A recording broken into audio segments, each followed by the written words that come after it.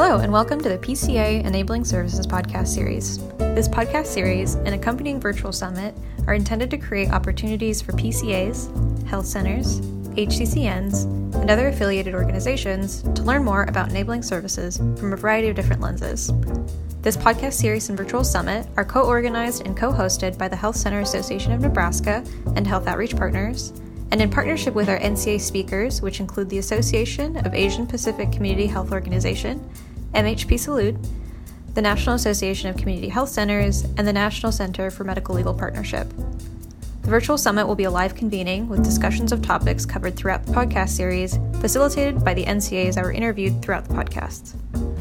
Today we'll be talking with Bethany Hamilton, Deputy Director of State Affairs, and Ted Henson, Director of Health Center Performance and Innovation from the National Association of Community Health Centers on operational and policy-related updates. Okay, hi, welcome to the PCA Enabling Services Podcast Summit Series. I'm your host, Christina, and today we're going to talk about policy and enabling services. So thank you very much to our special guests joined here today by Ted Henson and Bethany Hamilton from NAC. Would you two mind just starting out by introducing yourselves, telling us a little bit more about your organization and your roles there? Yeah, sure. Thanks for having us. So my name's Ted Henson. I'm the Director of Health Center Performance and Innovation here at NAC. I've been at NAC for about 6 years. And currently I work with health centers that are seeking 330 funded FQHC or FQHC lookalike status. I also work with special model health centers such as public center grantees. And I've been working on enabling services going back to 2014 when I started at NAC on a Robert Wood Johnson Foundation grant. And I was the director of that grant. In 2014, when we were really focused on how health centers are engaging with patients in their communities around enrollment into the Affordable Care Act coverage. And I'm Bethany Hamilton. I'm a Deputy Director on NAC's State Affairs team. My focus is generally on access and innovation policy. Where that takes me on a more specific level is looking at the ways that Medicaid, the marketplaces, and other sources of coverage can really ensure that the patient population served by FQHCs actually have access to those FQHC services. And so naturally, I also have to look at FQHC payment policy at the state level and how it's impacted by state waivers or state plan amendments in the Medicaid space. In the ACA marketplaces, and looking at some of the regulations that influence state-level decisions. And then there are several other areas that I touch on, such as behavioral health, access, and innovation in terms of reimbursement, just to all really come together to ensure that payment and delivery is able to make all of the care that is comprehensive and provided by FQHCs actually accessible. Okay, great. Oh, well, we're so happy to have you, and I think you two will just have a really great perspective on the questions that we have for you today. Okay, so from your perspectives and your roles at NAC and in your work with health centers and PCAs, what are some of the current policies affecting health center enabling services? So funding is, of course, the biggest of the issues that I think FQHCs are continuing to face, and PCAs and HCCNs being the health center controlled networks, and PCAs being the state primary care association, some of them are regional, are working on at the federal level. Similarly, and that's related to their 330 grant funding.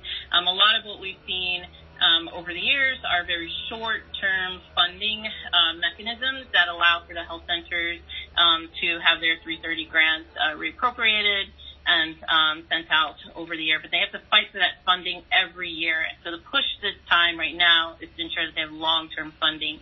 The trouble with making that fight rise to the top is that we are also faced with COVID-19, a worldwide pandemic. So the response from the federal level has certainly been to provide this additional supplemental funding, but there's still certainly the call for and the need to amplify the importance of having that long-term stable funding so that as long as you have that foundation, then you can continue to work on the state-level issues. So in the space of Medicaid right now, I think HHS is continuing to work on formulas to ensure that Medicaid providers like FQHCs are able to really have the additional supports in place so that they can fight the pandemic. And we've not seen particularly or really specific directives in terms of funding for O&E, but I think where the O&E how complicated it is and why it would be helpful to see direct funding or policies at the congressional level. But where we have seen things that could be helpful are really looking at some of the waivers that have really brought in and ensured that eligibility is made easier and streamlined. We have also seen, I think, roles be expanded via those waivers, but it's really important to remember that when a state is enacting or implementing a waiver, those are often temporary. So I know that some of what Ted may talk about are the operational changes that have occurred or can continue to occur, but in the policy space, I think what's really important to remember is that you do have some actions by Congress that provided the funding, and then HHS and other agencies have taken action on some of the state-level mechanisms, and many of them are temporary. So it'll be interesting to see how things continue to play out and how the O&E field will adjust to acting now on those temporary changes and what will happen in the future. Okay, great. Wow, definitely hearing that funding is a major role. Mm-hmm. Yeah, and to piggyback on Bethany's comments, I think it's really important that, health centers prepare for the future. Right now, we largely live in a fee-for-service world where the Medicaid, the PPS rate is something that health centers can live and die by. I think as we look for, how health centers will arrange their care team and care delivery models in the future, value, quality, those are things we've already focused on. But if we move away from fee-for-service, what does that look like? And I think enabling services are such a critical part of that equation. Enabling services are often the non-reimbursable service. And Bethany mentioned the 330 grant, and that's where I think it's really important when health centers make those strategic conversations about what they're putting in their scope of project and their Form 5A, what services are on there, what's going to be a covered service, what are they going to provide directly, what are they going to provide by a contractor through a referral arrangement. I think for enabling services, this is something where we could spend all day and talk about ROI and where there's a huge return on the investment for improving health outcomes, patient satisfaction, and I think we really need to sort of help health centers kind of have that conversation at the strategic level. Just to make a comment about COVID, one concrete example where there's a policy change that's been helpful is the Bureau of Primary Health Care, HRSA, has been releasing updates on what health centers can do in response to it, and one of their updates has been around the contact tracing and how contact tracing can be an allowable service in a health center scope of project. They did put parameters on that, and so I think you can read their guidance on it. I think they have to be doing it. They cannot be doing it on behalf of a health center or a health department, but health centers can do that as part of their scope of project, and enabling services staff have been redeployed across the country to help assist with that. But that's an example where health centers have had to think about how are they doing things, services, providing services in scope when they might not be getting reimbursed for it. So how are these policies impacting health center finances, operations, and models of care as it relates to enabling services? If you want to build on some of the examples you've already given, or if there's anything new there. Well, I can build on that. I think I covered it a little bit in my previous response, but just to go back to outreach and enrollment for a second, when we saw COVID hit, there was an initial influx of people who were applying for health insurance because so many people lost their job. And we live in a society where you get insurance through your employer. And so you had massive unemployment, and then CMS has allowed for special enrollment periods related to job loss related to COVID. It's not special COVID SEP, but there are SEPs that people that lost their job as a result of COVID that are eligible for. This is incredibly important for health centers that are seeing substantial, up to like 50%, 80% drop in revenue, drop in patient visits, to making sure that people are staying covered and they're able to access healthcare, virtually or through telehealth. And so I think that's a really important thing. And one thing just to flag in terms of a policy that's really important right now is that for all the health centers that exist in states that are serviced through using the healthcare.gov, the Federal Facility Marketplace, they need to make sure that they are a certified application counselor designated organization, a PDO. And so this is something that CMS began 2 years ago, and they're doing their very first refresh process. And if health center organizations doing this are not in there, then technically they're not eligible to provide these services or at least advertise they have a CAC. And that's really important because a lot of them get money to do that work or sub-grantees as navigators, and that's a way to make sure they're bringing people into their health center, getting them covered, will become a billable visit in the future. So given all these changes and everything going on, what are some ways that health centers and PCAs can get involved in advocating for policy support for enabling services provision? So, Christina, I'll take that one on. I think, going back to looking at what Congress already passed, as well as what HHS or CMS did to make sure the regulations or any guidance adjustments were made to make it easier for various staff to carry out a response, that's going to be crucial. I think, for example, when you look at the Family First Act, that created a brand new eligibility category that was 100% federally matched, and that was that COVID-19 testing category. It's a really limited benefit for screening and testing of COVID. Where outreach and enrollment staff would be particularly helpful is in states that took that eligibility, which is optional, category on. It would be particularly helpful for the outreach and enrollment and enabling services staff to really track data on who took advantage of it in terms of getting themselves enrolled. Was there a reason why a newly unemployed adult may not have taken advantage of it? Was the time period not long enough, or did they just not know about it? All of those are factors and bits of information that can really inform when going forward you have your FQHCs, HCCNs, and PCAs pushing for longer-term measures. And similarly, many of the actions that we saw taken in telehealth to really make it more expansive and accessible to all.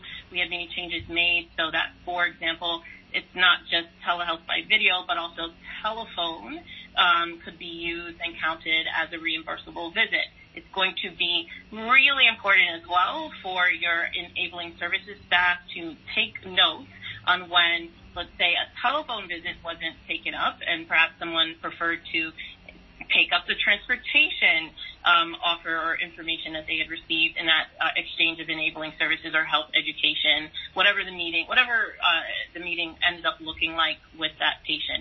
Why was it that they may not have taken up that additional way to speak to their provider? That was seen as lightning year speed ahead for the telehealth policy space. So it's an improvement, but we know there are many gaps that still need to be addressed. And that's where I think the O&E field can pay particular attention to some of the policies that were put in place. One of the biggest questions that everyone is asking, and it should also be on the radar for O&E staff, is that all of this is in the context of the public health emergency, and I keep referring to these very temporary measures. And many of them are temporary because the public health emergency has a timeline, and it will come to an end, thankfully, because we will no longer be in a public health emergency, a pandemic state, and hopefully that will come sooner rather than later.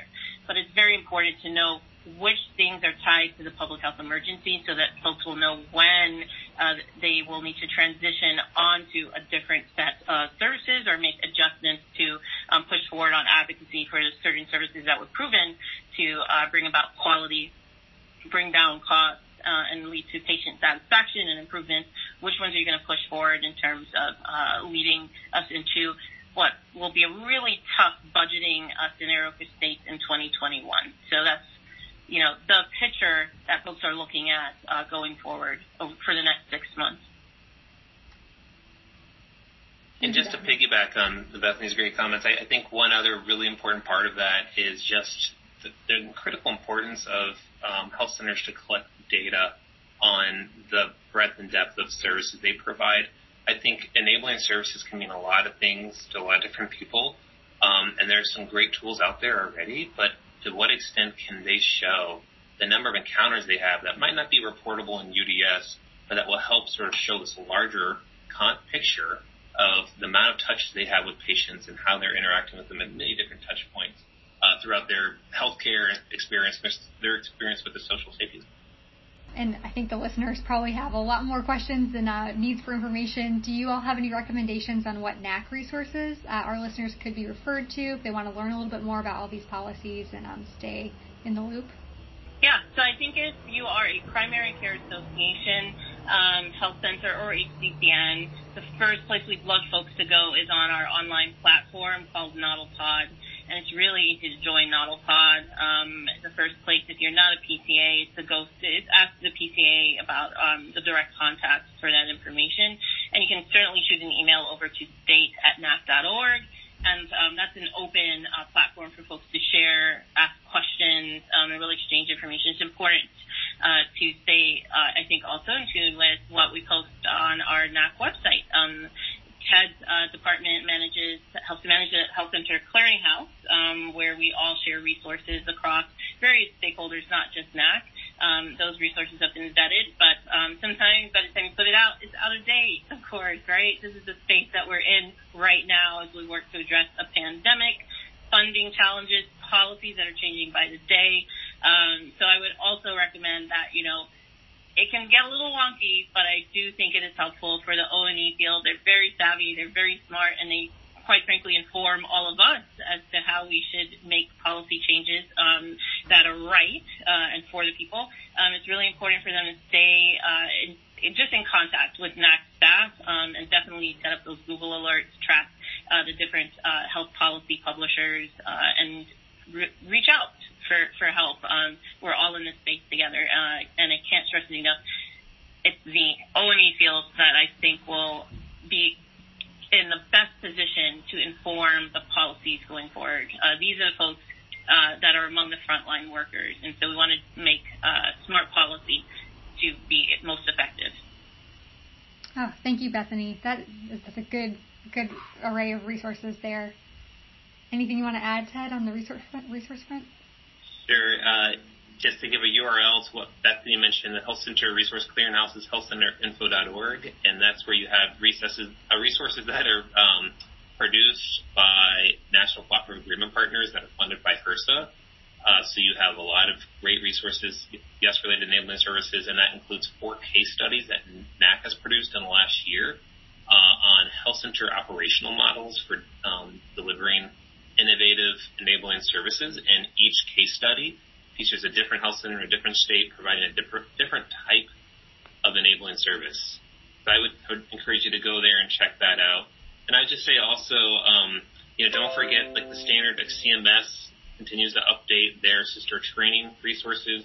HRSA has been a little bit silent on their resources for sisters, but I think that you're starting to see a renewed interest. And so other organizations like the Center on Budget Policy Priorities is continuing their Beyond the Basics webinar series. So you're seeing some partners continue to beat this drum. Just to wrap everything up for everybody, we, as a reminder, have the virtual World Cafe, which will be held on June 19th from 3 to 5 Eastern. So please register for that if you haven't already. Bring your questions for Ted and Bethany.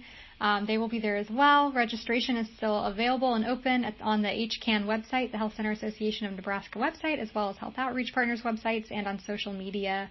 Thank you so much again to our guests, Ted and Bethany from NAC today. We appreciate you being here and really appreciate your time. Absolutely. Thank you. Thanks for all you do.